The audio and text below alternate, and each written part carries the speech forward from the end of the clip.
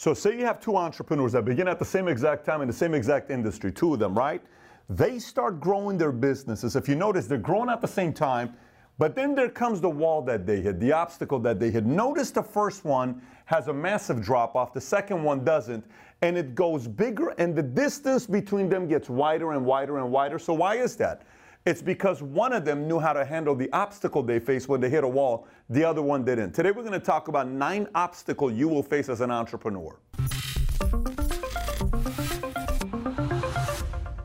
So make sure to stick around till the very end because I'm going to give you a PDF on today's message. So let's get right into it. Number 1, creativity. When your business starts growing and you get to a point there where you become stale, everything's the same, you're no longer growing. Sometimes like, why are we not growing? One of the factors could be there's no more creative, innovative campaigns, creative strategies, next marketing campaign that comes out. It's just business as usual. And when there's lack of creativity, there's boredom. When there's boredom, people start looking all over the place. You lose customers, you lose employees, you lose agents, you lose salespeople. So you got to get creative. Second obstacle you're going to face is resources as far as money. Now, what do you mean by the obstacle I'm going to face is money?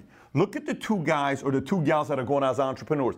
When you hit a wall, one has the money to invest back into the business in an area to help accelerate or solve the problem. The other one's been spending all the money or taking too much income out. They don't have it. They lose momentum. Resources is another obstacle you're going to face in many different things. You may have an opportunity to buy technology. You may have an opportunity to expand and get a new C-suite executive that's going to bring a set of talents and skill that's going to grow your company. But if you've been spending too much money, you don't have that $200,000 to pay that C-suite executive. That is resources. So far we've talked about creativity and resources. Now let's talk about the other obstacle you're going to overcome, which is talent. What is talent? I was reading a book by Patty McCord called, I believe it's called Powerful. I think it's called Powerful. And I was reading this book. And one side, she worked for Netflix for 14 years, and she was pretty much their chief HR. And one day, one of the departments comes up and says, hey, I want to recruit 50 employees at $50,000 because I need that support for my department. She says, why 50 at 50,000? He says, that's because that's what I need. And Patty says, what makes you think it's 50 at 50,000? Maybe it's 25 at 100,000. Maybe it's 10 at 250. Why 50 at 50? And the guy started thinking about saying, it's not like you're saying no to $2.5 million budget. You're just saying maybe it's not 50 at 50. So you're thinking about it. As the company grew, and I was building, first, like, let's just get anybody here, help us out, maybe $15 an hour. You know, I can afford to pay somebody $50K a year, maybe $75K a year, maybe $100K a year. But as you get bigger, the talent you need here is not going to be able to handle it here. And the talent you have here may be good enough, but may not be good enough here.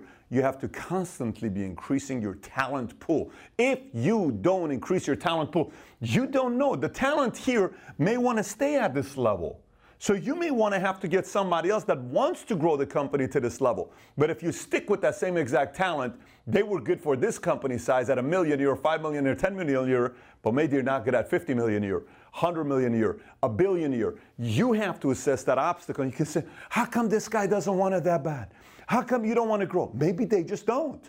Maybe they're just happy where they are. What are you going to do? You got to go and find better talent that wants to take you to the next level. And maybe those folks will have a position in the company, just not at an executive level or senior executive level with the company. Next one is contacts. And I want to make sure you look at contacts the same way as we did with talent. Watch this.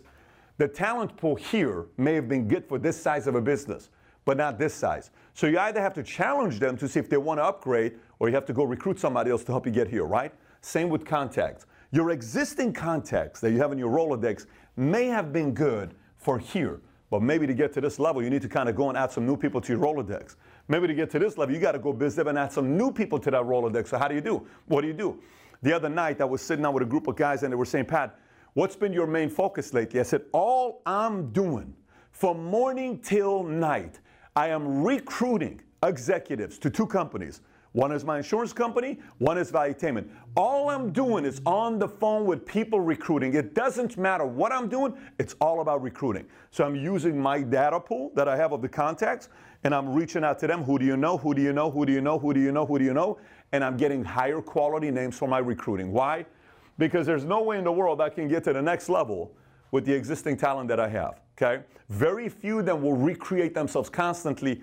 Not everybody will. So the next challenge was going to be contacts. Now the 5th one is vision. Vision is on you. Sometimes you as the leader, you're going, I was on a board call the other day with a group of insurance executives that were all doing 20 plus million per year, 20 to 100 million a year. They're doing good for themselves. They're doing very good for themselves.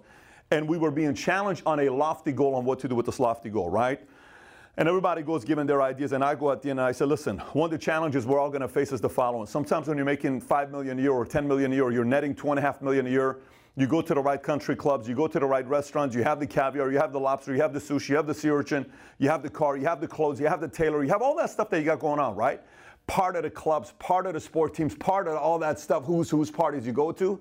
Sometimes you lose the vision and you lose the motivation. And sometimes you're not motivating anymore. You sound like the same person 10 years ago. And it's the same exact thing. I, as a person working for you, or I'm one of the people on your team, I'm like, where's this guy's fire? I bought into your fire 10 years ago.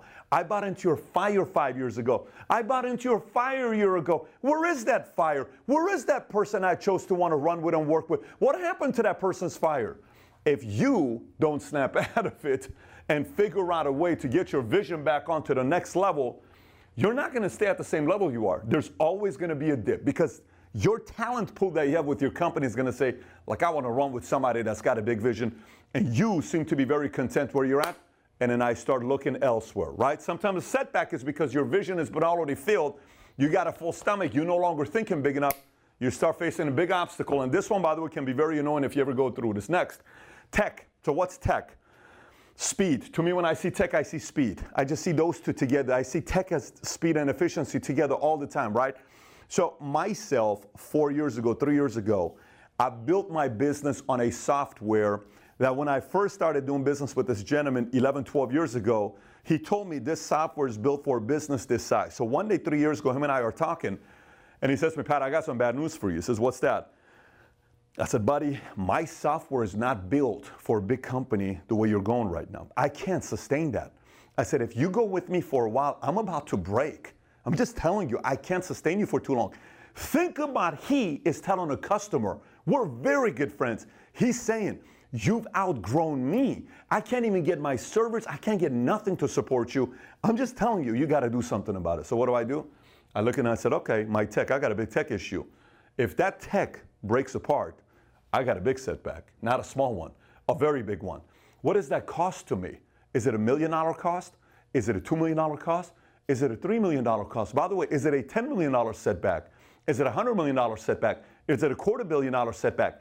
If that tech was to fall apart, to me, it's somewhere around $250 million to $500 million mistake if the software was to break apart. So what do?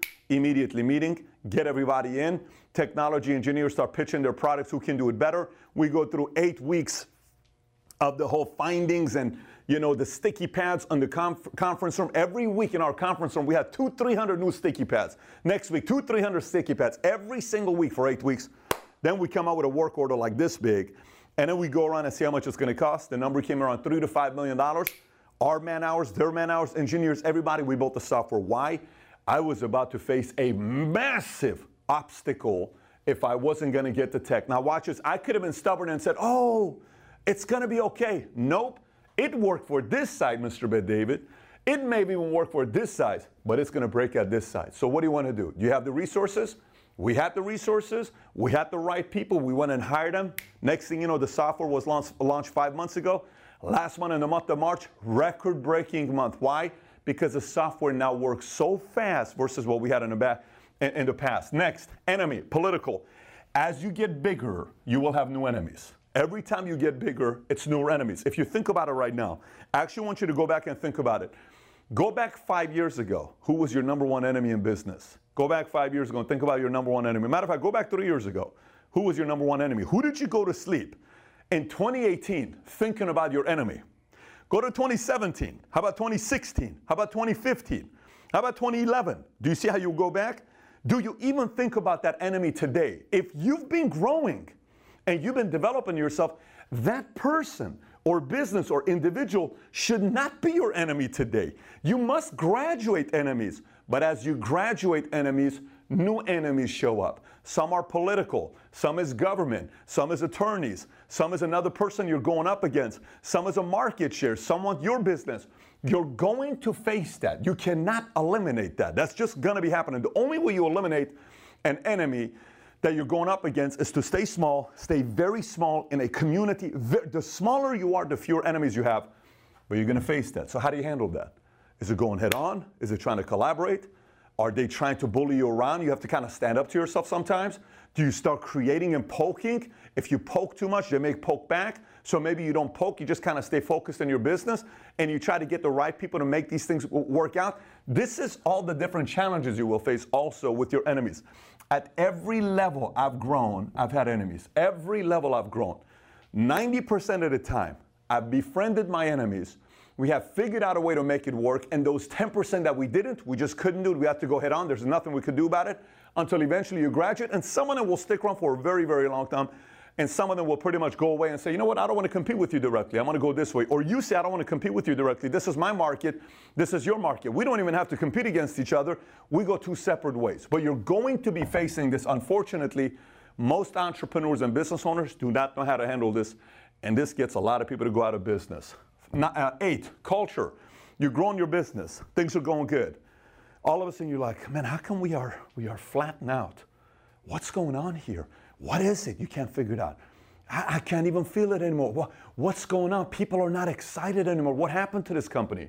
Well, your culture, either there is no culture, either the culture used to be a nice culture to be around, but the culture's gotten boring. Maybe you're not around anymore. You've given up the culture to somebody else, and they don't know how to continue the culture that you created at the beginning of the company. So this culture is not helping you attract the new talent, the right talent. This culture is not getting the right people to want to come work with you. This culture is not allowing you to raise more money. This culture is not creating a place where it's very creative. Why? You got to go back and ask the culture. You're responsible for it if you're the entrepreneur. And last but not least is reputation. I had issues when I was small. As I got bigger, I still had issues. And I got bigger, I still had issues. This is never going away. Today especially, anybody and everybody can say anything they want about you. How do you handle that? Years ago when I started creating content, 8 years ago, the number one reason why I created content, wasn't because I wanted to be a YouTuber, wasn't because I wanted to make money off of you, it wasn't because it was simply because if you and I were going to do business together, I wanted you to say, let me see this guy here. What is this guy? I go on YouTube, Patrick Bet-David. Let me look. Wow, I like what he says. How interesting. I actually like what he stands for. I like the way he does interviews. I like the way he talks about business. I like his values and principles. We match together. You know what? I want to do business with him. Or you'd go looking and say, I just don't like this guy. He's too much about capitalism. He's all about entrepreneurship. I don't like him. I don't want to ever do business with this guy. No problem. But it became a filtering process. You know what's the one rule about this? I'll give you a few challenges. Okay, one time we had a customer, very interesting story. We're a year around in the business. I start doing what I'm doing. This one guy, all of a sudden, I notice everywhere he's commenting. He's commenting this, he's commenting this, commenting this, okay? And then one day I'm like, I'm just going to call this guy. So I'm like, hey, give me his number, Tikran. Tikran gets his number. I call him up. Say, hey, John, how you doing? Good. Who's this? Patrick Bet-David. Patrick Bet-David? Yeah, Patrick Bet-David. I said, look, did we do something? Sounds like you're upset with me or somebody. Tell me what I did to upset you, because I'm curious. And he says, well, let me tell you something. All you think about is capitalism. Money doesn't rule the world. It's not all about money. It's about this. I said, okay, so tell me what you believe in. He says, I believe in communism. I said, you believe in communism? Yeah. I said, great. I was raised by a communist. What do you like about communism? We had a 45-minute conversation together. Okay, you know what happened after the 45 minutes? He said, you know what, Pat? I said, what's that? He says, I had a different idea of who you were. I appreciate you calling me. Just the fact that you heard me out. I appreciate that. We had a good banter together. I said, yeah, no problem, cool. Here's my number. If you want to keep in contact with me, I'm just glad I had a conversation with you. I thought something really happened where you were upset. Where apparently what upset you is the fact that I believe in capitalism. Yeah, look, I got my philosophies, you got yours. I think what good thing that came out of this is we had a good banter. Yeah, absolutely. Ha, ha, ha. We got off the phone. 7 years later, you guy calls me. We had a good conversation. Remember 7 years ago when I called you? Yeah, I'm an entrepreneur now, right? I mean, the whole story with life changes. What's the point? One phone call. One phone call. We had an issue where the phone call wasn't made. It dragged out for 12 months just because of one simple phone call. I had a call yesterday with one of my guys. We're having a conflict with this person here, with this customer here. I said, when did the conflict start? 2 weeks ago. I said, when did you reach out to the customer? We haven't yet. I said, you've had a conflict with a customer, you haven't reached out. No, we're thinking about reaching out on Monday. So what are you talking about on Monday? Call the customer today, right now. Like when the conflict happens, Call the customer. Ask them, hey, Mary, John, sounds like I did something that upset you. Can you please help me know what it is? Because I don't know. You know what upset me? What upset me is the fact that, perfect, you know what? I am so sorry. I wish I knew this. It's totally my fault. I apologize. I'm going to work on this area. Aside from this, did I do anything else that upset you? No, nothing. This was it. Well, I'm glad to know. How about this, John and Mary? What?